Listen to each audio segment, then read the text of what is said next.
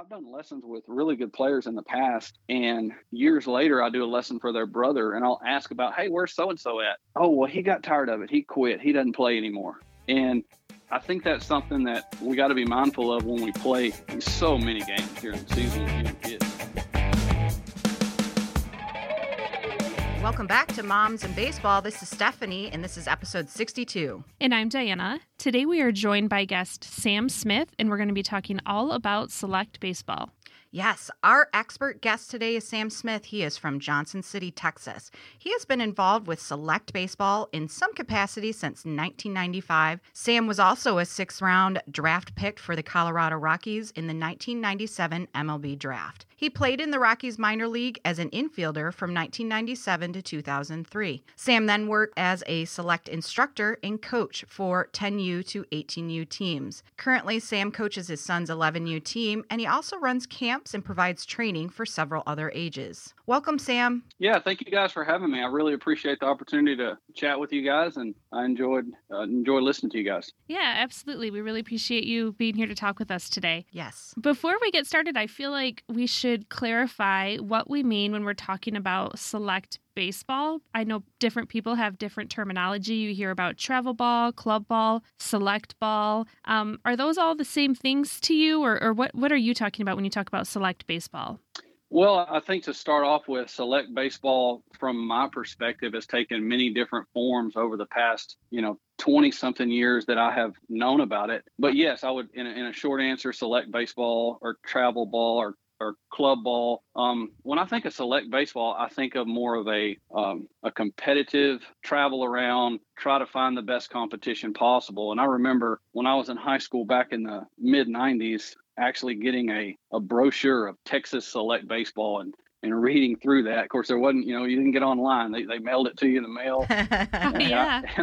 I remember going through that and kind of reading what that was. And that just simply was, hey, there's a few teams in the Houston area, and we're trying to get the best guys possible, and here are the tryouts. And so that's what I think of when I think of select baseball. But it has taken many different forms over the years, and it does look a whole lot different than it did in 1995. That's for sure. Yeah, absolutely. And we're definitely going to get into that and pick your brain about that today. But I think you just basically touched on there when select baseball started, it was really like the cream of the crop type of players that were playing above and beyond, their high school or their rec leagues or whatever to go do this. And now it's become so much more commonplace that, I'm guessing it's going to look a lot different.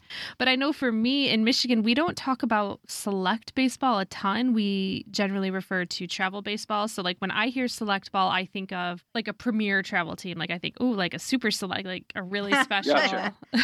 And I realize that that's not always what people mean when they say select baseball. It might just be, like a travel team. Mm-hmm. Okay. Yeah. So one of our questions that we had for you, too, was what did youth baseball look like for you? And did you grow up playing Little League, or was the select baseball a thing for you in your younger years? When I look back at younger years in baseball, for me, I grew up in a very rural East Texas farm. And so playing baseball, it didn't consist of, playing with the other neighborhood kids in the sandlot because, I lived on a farm. The neighbors weren't very close. Yeah, so you had no fields around. Right. There was a lot of my brother and I in the backyard playing wiffle balls where it started as like a little wee kid. Uh-huh. And, we had the local league in town. And I remember, I think it was April every year. I was so excited. My dad would sign me up. And, we played about 16 games during that season plus all-stars. And I think at the time it was called Dixie Youth Baseball. Okay. And fall leagues didn't even exist. So you had time to play. Yeah, it was you played in April, and if you were very good in all-stars, you got about 20 to 25 games in per year. And so, that's kind of how I grew up. And then the playing more kind of started later on as I was starting to get into high school and getting more into competitive baseball and having to travel outside our area to get more games in. Yeah, that makes sense. I think for us here, our local kids, our kids that are just playing the local league, they only get about probably 10 games in. And like you said, if they do all-stars, that might be double. It's probably very similar to that, about 20 games in. And as we all know, in a select baseball setting, it's going to look completely different than that. So All right, but I'd like to start out with what you had just mentioned earlier. You said you played select ball for a couple years, it looks like, maybe before you were drafted. What did that look like in the 90s compared to what it looked like when you came back to select ball in the early 2000s? Well, okay, so let me answer that by giving you a little bit of a timeline. Sure. So as I was growing up as a kid, playing in the backyard with my brother, I fell in love with baseball. I loved baseball. It was a passion of mine that if I could play it every day, I wanted to do it. And, we didn't have MLB Network. We couldn't turn on ball games. So I remember listening to the Houston Astros games on an old radio that I could tune into AM. And I kind of feel old talking about that. It's been so long ago, but that's kind of where my baseball passion started. And then as I got older into high school ball, the select stuff started coming around. I started hearing about it. So I tried out for a team in the Houston area called the Columbia Angels. And I believe they're still around today. Very competitive organization.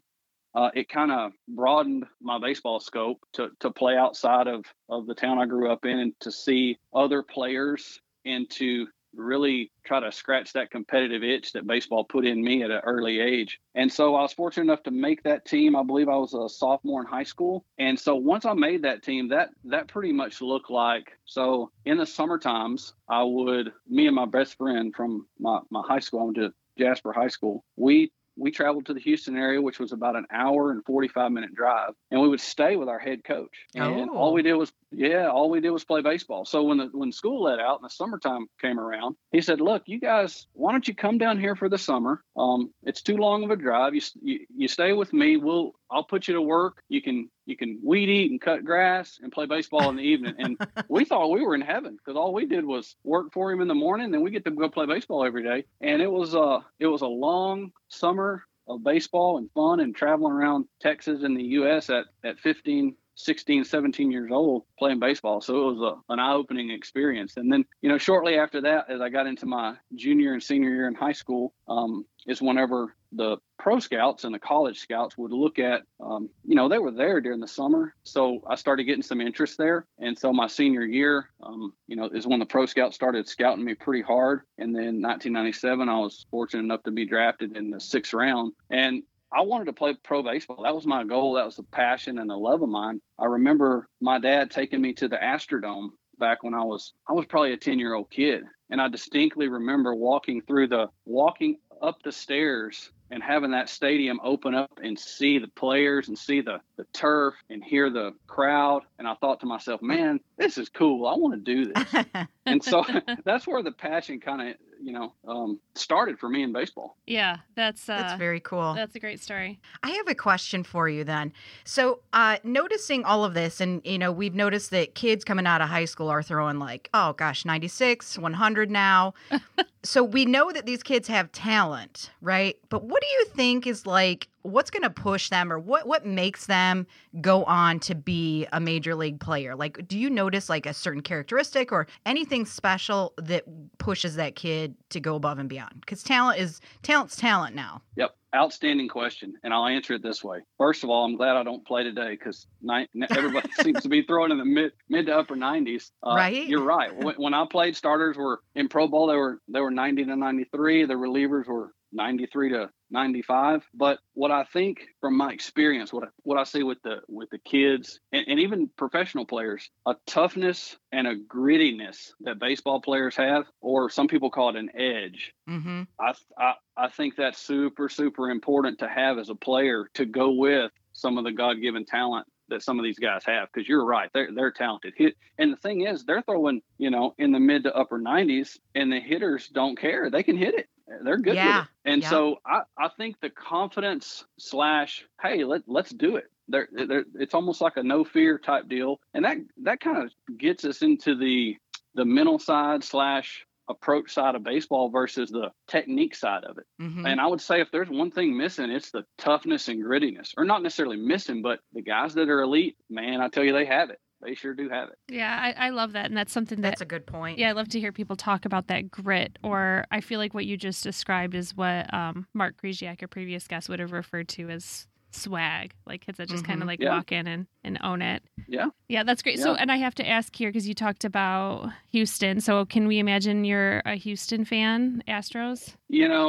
I would say if I'm a fan, yes, it would be Houston because that's who I grew up watching, Uh-huh. and that's who I grew up. I watched those games, wanted to be like those guys. So yeah, that was my team growing up for sure. So this is a happy time for you right now. They're playing well. They They're playing are. well. Yeah.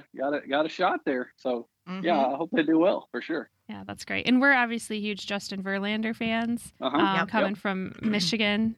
So We also like Mad Max, though. So come on now. yeah, that's actually very true. He was my favorite. Yeah, I got you. I'll tell you a quick story about professional baseball. So I told you about when I was a kid and I got to go to my first pro game. So my son is now 11, which is an absolutely different perspective on youth baseball when you have a kid in it versus when you don't have a kid in it. Mm-hmm. Oh, yeah. But a few years ago, this would put him about 8 or 9. He hadn't gone to a major league game. And I played for the Rockies organization. And I had a couple of buddies of mine that were in the organization at the time, whether they were teammates or coaches, that had now made the major league level. And so I reached out to one of them, and I hadn't talked to the guy in it's been years. And I reached out to him through text, and immediately he texted me back, and we got in touch and had a conversation. And he was it was like we had not left off, in years. So I said, look, man, I got an 8-year-old son. He wants to, you guys are going to be in Houston. Can we come down? And I'd like to catch up. He's going to watch the game. Hey, sure. No problem. So we get to the ballpark, and as we're getting into the parking lot, he sends me a text message that says, hey, do you guys want to be on the field during batting practice? Well, Yeah. Of course we do. Yeah. Yep.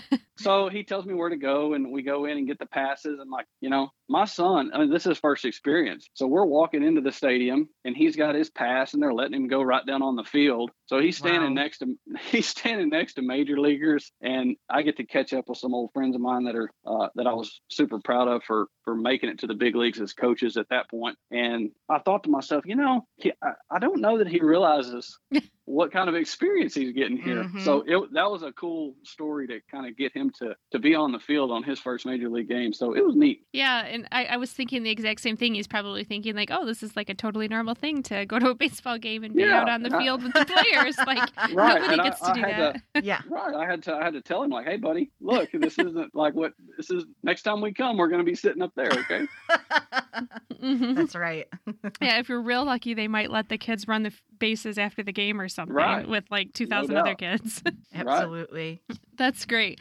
I'm just going to switch gears just a little bit because we're talking about select baseball today, and something that's on our mind a lot is how much select ball is increasing, and then therefore like you see a decline in Little League, or like you said, Dixie Youth League, or just local rec leagues, Babe Ruth, things like that. Is that something that you see in your area? Do you have any concerns about that? Well, I do see it in my area, especially in the smaller towns. And I live about 60 miles west of Austin. Okay. And my son grew up playing in the local league here. But, as they get older, they just start going elsewhere to play. And, that's just kind of the way it's worked out here. And, coming from Dixie League and Little League, sometimes I wish it necessarily wasn't that way, but that's just the reality of the Little League baseball world we live in now. And sometimes I call select baseball or travel baseball. It's almost in regard to the length of time that kids are playing now, meaning down here where I live, there's only, it seems like 6 or 8 weeks where the weather's not conducive to go out there and play baseball. We just have really good weather, and there's tournaments going on all the time. Yes. Yeah. And I almost call it a necessary evil. I mean, because it's a fine line between how much are we letting these kids play during the course of the year. My son, his team last summer, they started in January and finished in July. That's a lot of baseball for a 10-year-old kid. Yeah, it is. Absolutely. And now we're in the fall, and you're looking at a 2 or 3 week break. It's hard because if baseball is my son's passion, you want him to crave it at, all ages, but especially whenever he gets a little bit older. I've done lessons with really good players in the past, and years later, I do a lesson for their brother, and I'll ask about, hey, where's so-and-so at? Oh, well, he got tired of it. He quit. He doesn't play anymore. Oh, And yeah. sometimes I ask why, and a lot of the time I get, well, he got a driver's license and there's other things out there, and he's been doing it since he was 8 year round. And so I think that's something that we got to be mindful of when we play so many games during the season with young kids.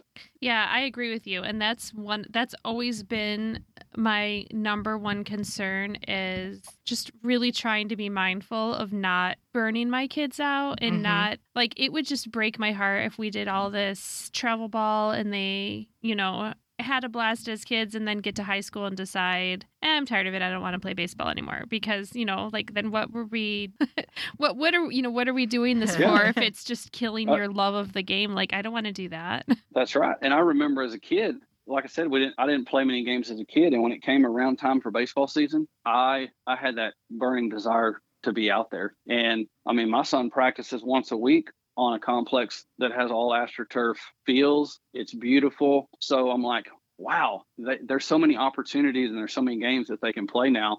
The one thing that I try to tell parents, let baseball teach you something. Try to get all you can out of baseball at any level, whatever level you're playing. And what I mean by that is baseball is going to give you an opportunity. It's a team sport filled with individual performances. So it's going to teach you responsibility. It's going to teach you to be on time. It's going to teach you to be a good teammate. It's going to teach you to deal with failure. All of those things that I just mentioned, and those are just a few, they apply in my real job now. They apply anywhere we go moving forward in baseball. So when baseball ended for me, and I was fortunate enough to play it a long time, I have to pull out of that baseball bank and apply those lessons and hardships I learned during baseball to what I do as a dad, what I do as, for my real job. So I think we have to make sure we grab a hold of that while we can, and let's learn from it when baseball gives us those life lessons. Yes, Diane and I both agree with that. So touching on that, what are your thoughts on players on your select teams playing multiple sports?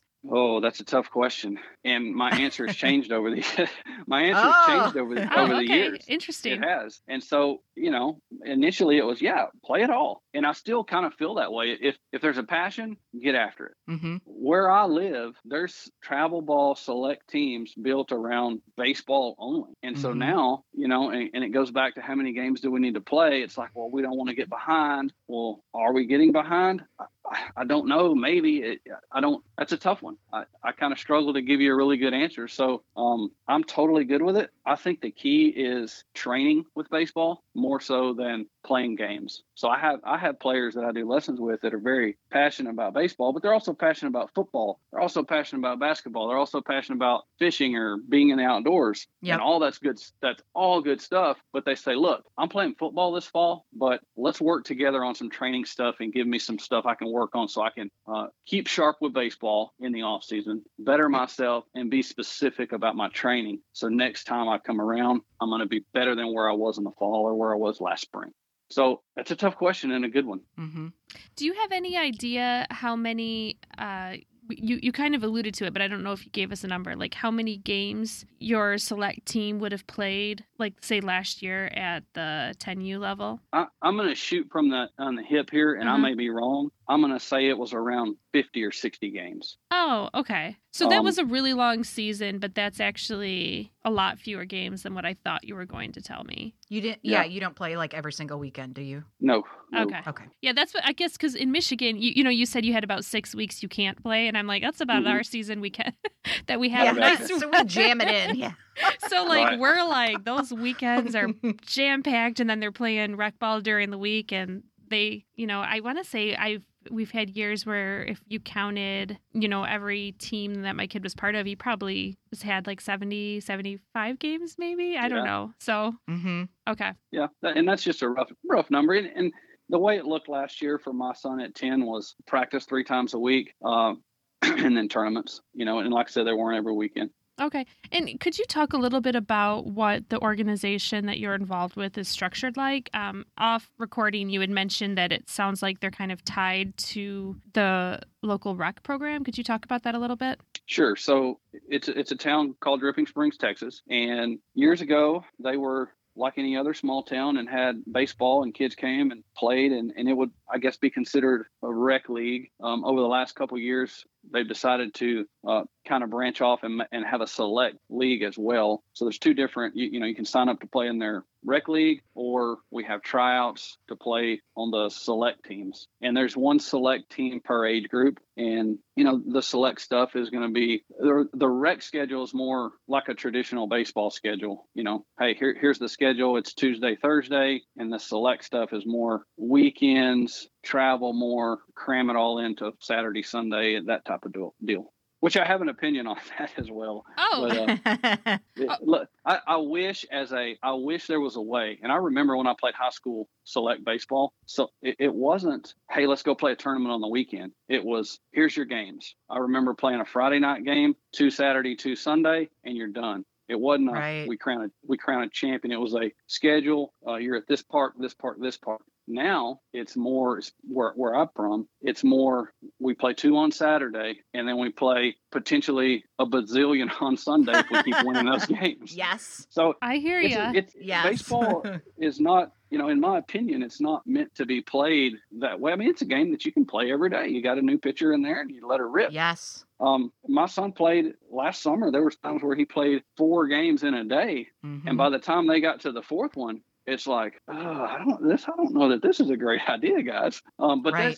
That's the setup of kind of where we are in tournament play. And I wished at times there was more of a schedule where it could be, look, there's no time limit. We're going to go play 6 innings and let's go from there. Yeah, you are preaching to the choir here because I know that's one of my husband and brother's main complaints as coaches are the jam-packed weekend schedules. And there's actually a lot of tournaments that they won't enter. The first one that comes to mind is like the USSSA AA World Series. Because, I feel like the way that was set up, you could have, I don't know, it's insane. You could have something like 5 to 7 games in a single day or something. And that's in addition to all the games that you'd played the previous day and the day before that.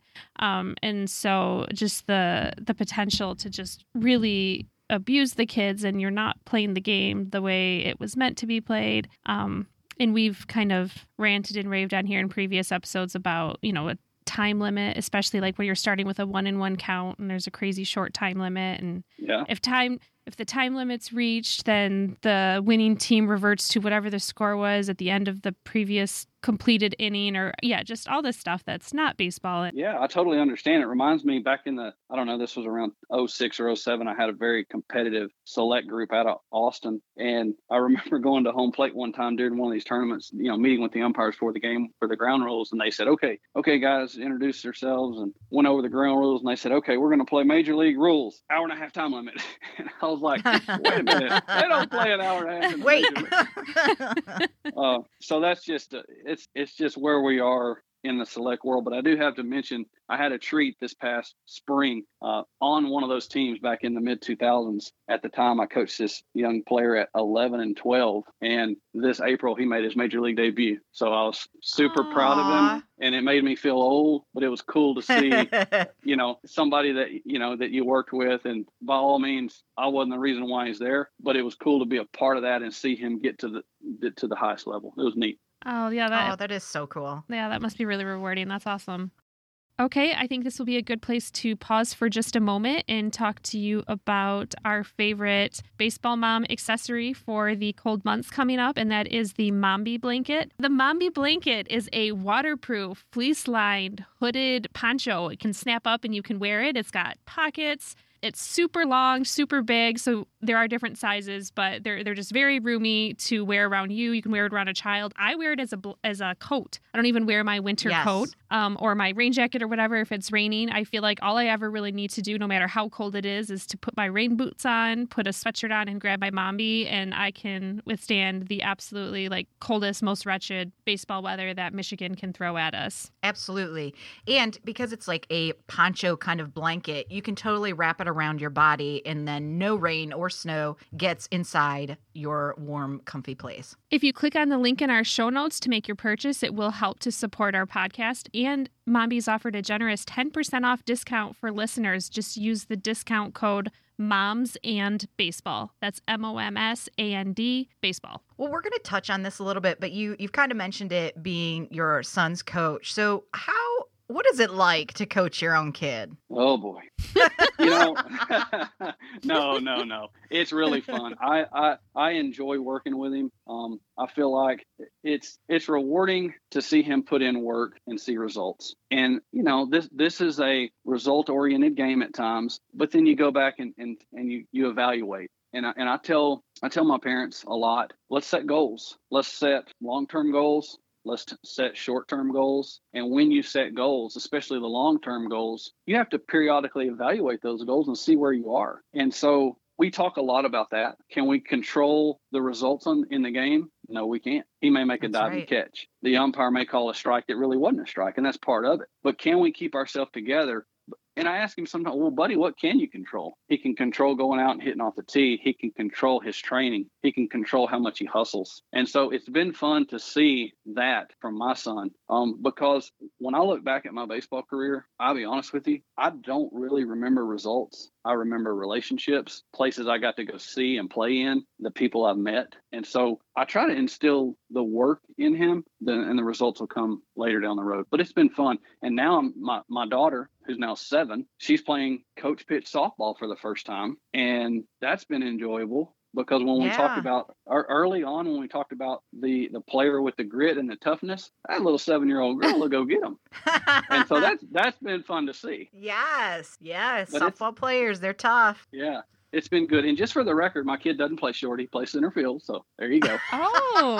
And we didn't even have to bring it up, Diana, and he already touched on Daddy Ball. Yeah, there the you next go. question was supposed to be, it was going to be about Daddy Ball, and just, I'm sure everybody deals with it and talks about it. So I was going to say, do you have any advice for other dad coaches, mom coaches dealing with those types of concerns? You know, when I talked about goals a second ago, who are we there for? Are we there for, I'm not there for me. Nobody's asking me to play baseball anymore. I'm there for my son. And if he was the best shortstop as his coach, I'd put him there. Mm-hmm. But in my opinion, he's not. And that's okay. I think he's the best center fielder we have. Right.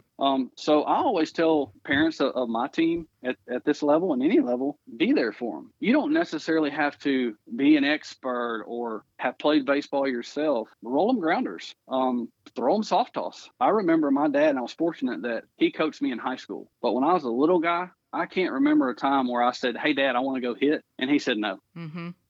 But he was there, and he always pitched to me. And so I think that's important. Just be there and be positive and encourage. You know, from the third base coaching box, this is kind of one of my deals, and I'm kind of getting sidetracked, but that's okay.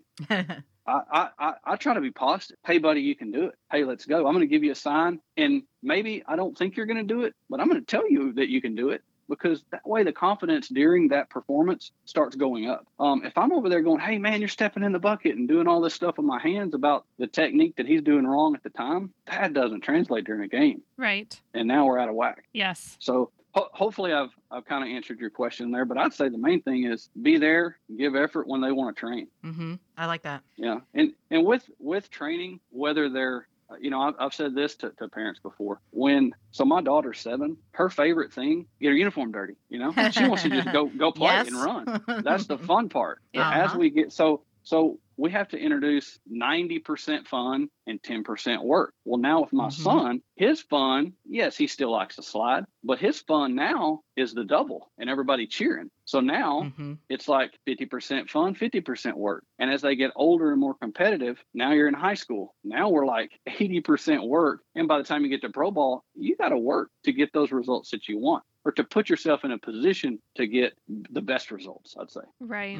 And you're so good at this. It's like you saw my list of questions, because I feel like you keep touching on things before we get there. But you were talking about advice for parents and, you know, working with kids. As somebody who offers lessons, when do you think, like, I feel like we're starting paid lessons for our kids younger and younger. And I'm just wondering, like, what your thoughts are on balancing that, and how much should we be looking at lessons versus, you know, when we should just be out there working with our kids or playing with our kids?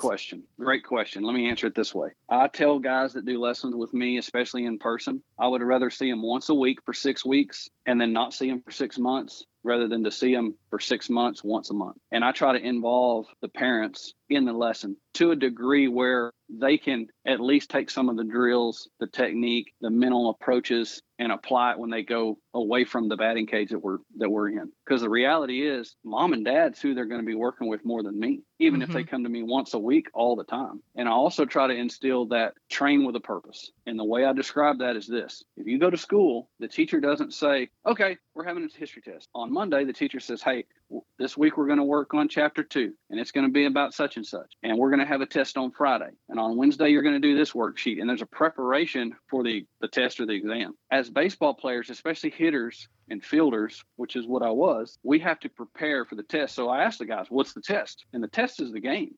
So if I have a player coming out of the batting cage, especially high school kids, hey, how'd it go?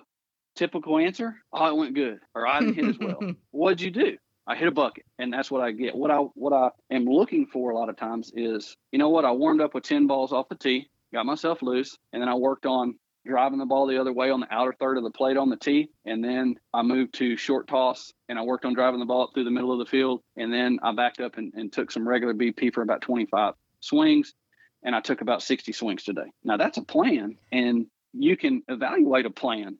If you don't have a plan, it's hard to evaluate it, in my opinion. I've had guys very young, I'd say 7, 8 years old. Well, you got to be simple, understandable, and practical to the age. So the lessons at that age, they're good, but we got to get some parent involvement, especially at a younger age, so they can take that back home. Now, if I'm working with a 16-year-old, well, that's different. Dad's not there. Right. You know, and the 16-year-old may not listen to dad anyway. So now we're more in depth, and the responsibility goes to the 16-year-old player. And I mean, that's the deal. I try to teach these guys, look, who's responsible for your baseball action? Mom, dad? No, you are. You're the player. So you have to take that responsibility serious in your training, because when you step out on that field, who's watching you? Everybody. Could be a scout for the Blue Jays. Could be a coach from Arkansas. Hard to say. So you have to take responsibility. One of the things that I touch on responsibility on players, and I see this a lot just in observing baseball at a younger level, if something bad happens or if something unfair happens during a game, I hear, the fault goes to somewhere other than the player itself. And I'll just use my son as an example. Okay. It's not. So is it the coach's fault he struck out? Is it the umpire's fault? I hear that a lot. Well, that coach this and the umpire that, and that field had they didn't drag it and it was terrible hops. Look, the responsibility is on the player. And even at a young age, I tell them, you're up there. Take responsibility for that. Sometimes it's not fair, but so what? You're going to have to bow up, dig in, and get back in there and get ready for the next one. Because if you let it beat you down, when you're talking about a failure-based sport like baseball, it'll bury you quick, and it doesn't care who you are. Mm-hmm. Right, and that's such a valuable life lesson, too, just teaching kids to take personal responsibility when it's so much easier for them to automatically look for something outside of themselves to blame. Yeah. With baseball, I use this illustration, especially hitting, because it's so failure-based.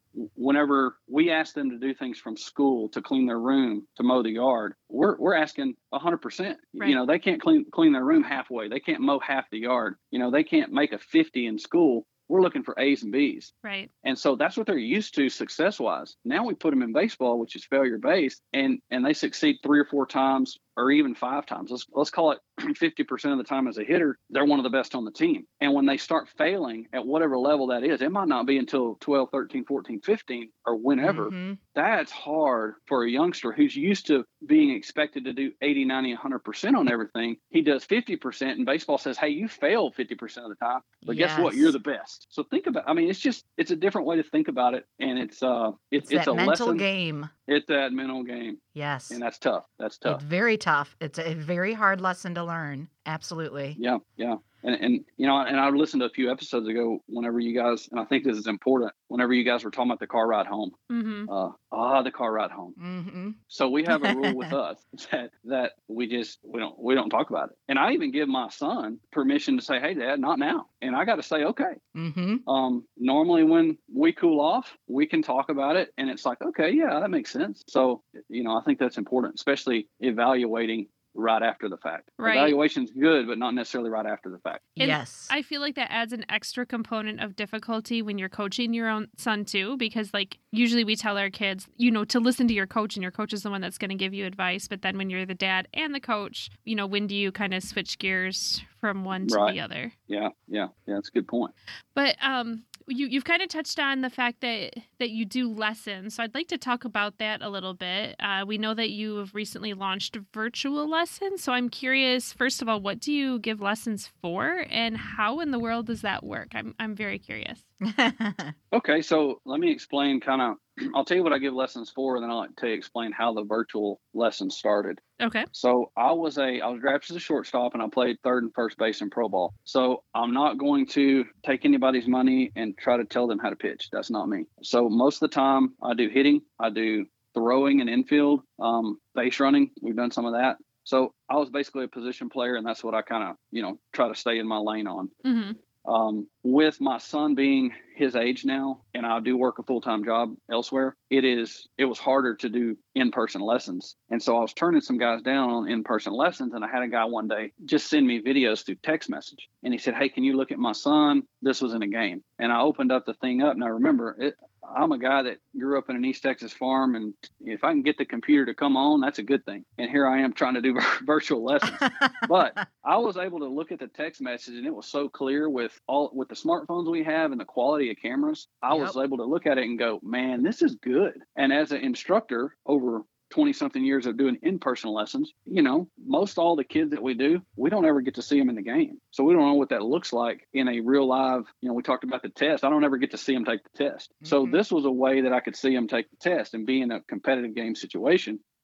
And I thought, and I sent him a text message back, and I said, "This is what I see." And I just started kind of researching apps that I could use to do this. And the app that I use, and my business is called Pro Virtual Lessons, is called OnForm. So the way it works is it's done basically either over an iPad or an iPhone or any sort of smart device. You go on there in the App Store, and you can for free purchase the OnForm app. And all that is it's a training app that lets you video, and it saves videos. So you communicate directly with me through the app, and it looks like a text message stream basically. Okay. And so I you can video from within the app, game situations or practice situations, and then you send them over in the app. And what I like about it, the app saves the videos on a cloud, so it doesn't take up space on your phone. So the app's basically storing all this stuff for you. Okay. But it lets you view it. You can film, and then you can just send it right over, and it comes right to my device. And then I'm able to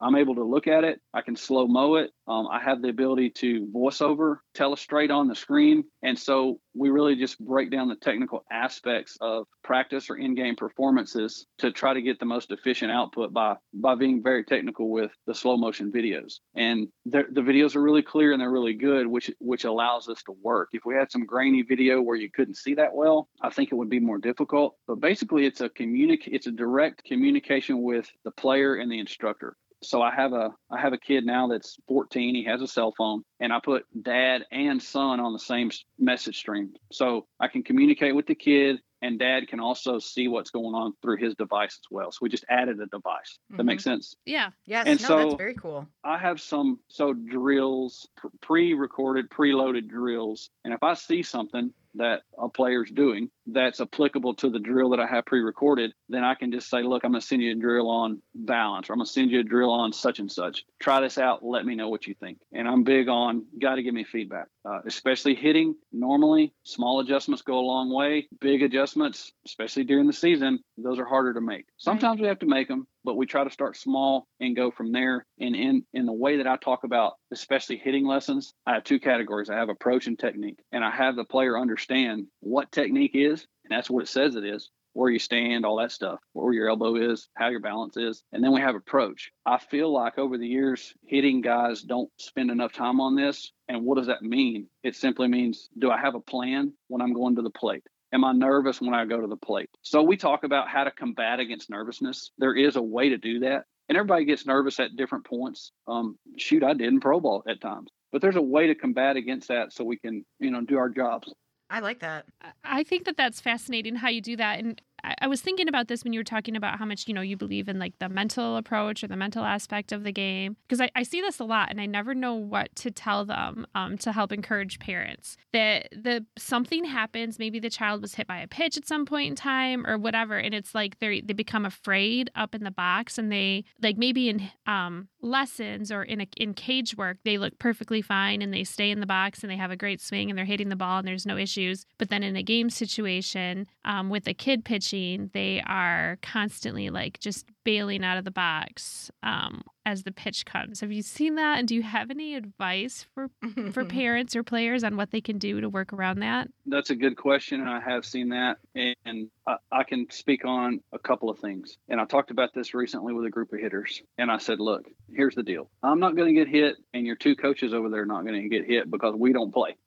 I said, everybody sitting here has to at least understand at some point the ball's going to hit them. That's the nature of baseball. So I think getting them to understand it's going to happen is the first step. The second step for me is a lot of times when those kids are afraid of the ball and they start running from the ball, they start going backwards. The brain says, hey, get out of here. So they move their feet and they go back with their body, which really exposes their frontal side, their chest and their face, which is dangerous. If you get a ball coming up and in on somebody that runs from it backwards, that can be bad. So what I try to tell them is when you land with the front foot, and not to get too technical, but when you land and you're in a good position to hit and you're ready, essentially, when you land, you're doing two things. You're putting yourself in a good position to hit and you're protecting yourself, because the way I teach them how to get out of the way is to look at the umpire. If they can learn when that stride foot hits to look at the umpire, well, guess what? Our shoulders are going to turn too, and our feet don't move. So, we might get hit in the back, or we might get hit in the back of the backside, maybe. But I promise you, it's going to hurt a heck of a lot less than getting hit in the front. That's where I start, is having them kind of understand that. The other strategy that you can use is take.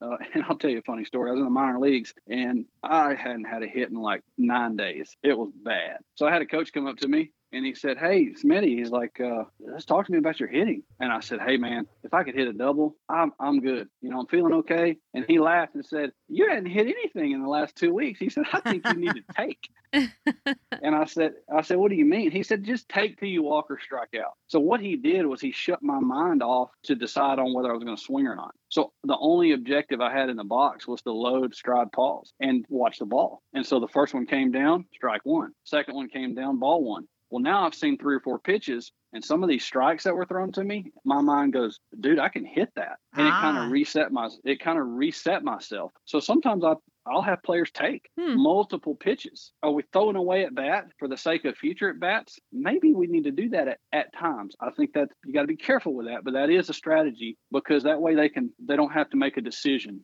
on whether they swing or not. The opposite is true. Sometimes I tell them to swing. Now, this doesn't happen often either, but I could preset a young hitter to say, hey, man, I want you to swing at the next pitch. Well, they look at me and they go, what if it's a ball? Well, that's on me, because I told you to do it. But all I'm doing is freeing their mind up so they don't have to make that decision. And that way on the car ride home, when Dad goes, why did you swing at that pitch? They can say, well, Coach told me to do it. Yeah. Well, it takes that responsibility away. And so right. So it lifts that pressure. Those are just a couple of strategies. I have in the past taken tennis balls and wiffle balls and done short toss in front of them to kind of let them know how close it comes to them without hitting them if they turn the right way. And so it may not be a great answer, and that's a tough one, but that's kind of the approach I take with it. No, that's interesting. And I've never heard that the whole take philosophy. That's interesting that kind of worked for you to reset your thinking. I like that though. That's a different thought. Yeah, just like you said, we haven't thought about that before, but that's a good point. Yeah, and I stole that from pro ball hitting off live pitchers in spring training. Because it was a deal where, hey, it's hard to hit off live in spring training with no game going on. You got somebody throwing 93 miles an hour, and I just said, you know what, I'm going to take some pitches, no matter if they're strikes, to get some benefit out of this. So that's where it kind of started for me, and all this stuff with baseball.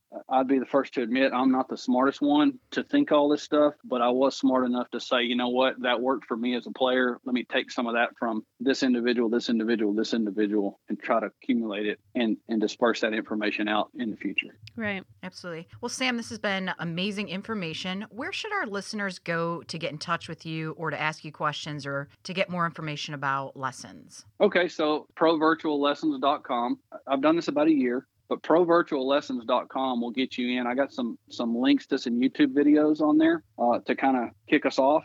it is set up as subscription based. So you basically pay online, and then we go from there until you want to stop payment. That's kind of how the deal works. I did a fall special this fall as a one-time payment. Will get you 8 weeks worth of lessons. And what the lessons look like, I've learned, nobody wants to watch a video of me talking for 15, 20 minutes. So they're broken down into smaller sections with more videos. So 1 week's worth of lessons might look like 2 or 3 or 4 videos that are anywhere from 3 to 7 minutes long. It's been my experience. If you keep it simple and give them the information with shorter videos, but multiple videos, that seems to have worked out better. Okay.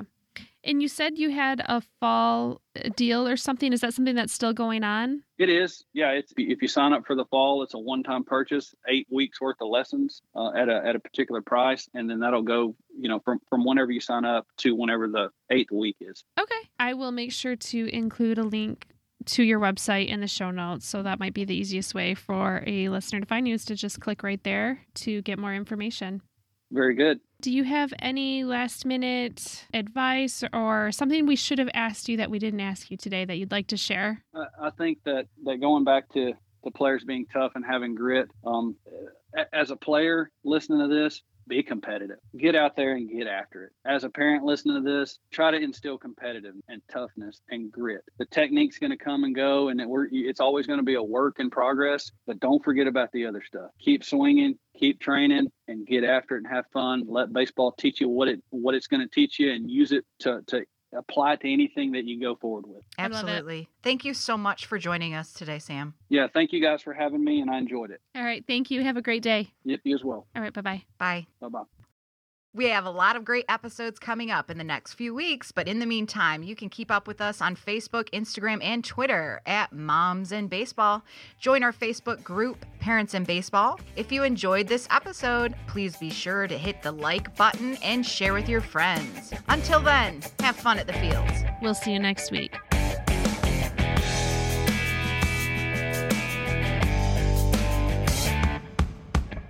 We're going to completely redo that. I didn't like how that went at all. I thought it was sounding good. I was like, yeah, Diana, go. Keep it going. Because I was like, no. It was good. I liked it.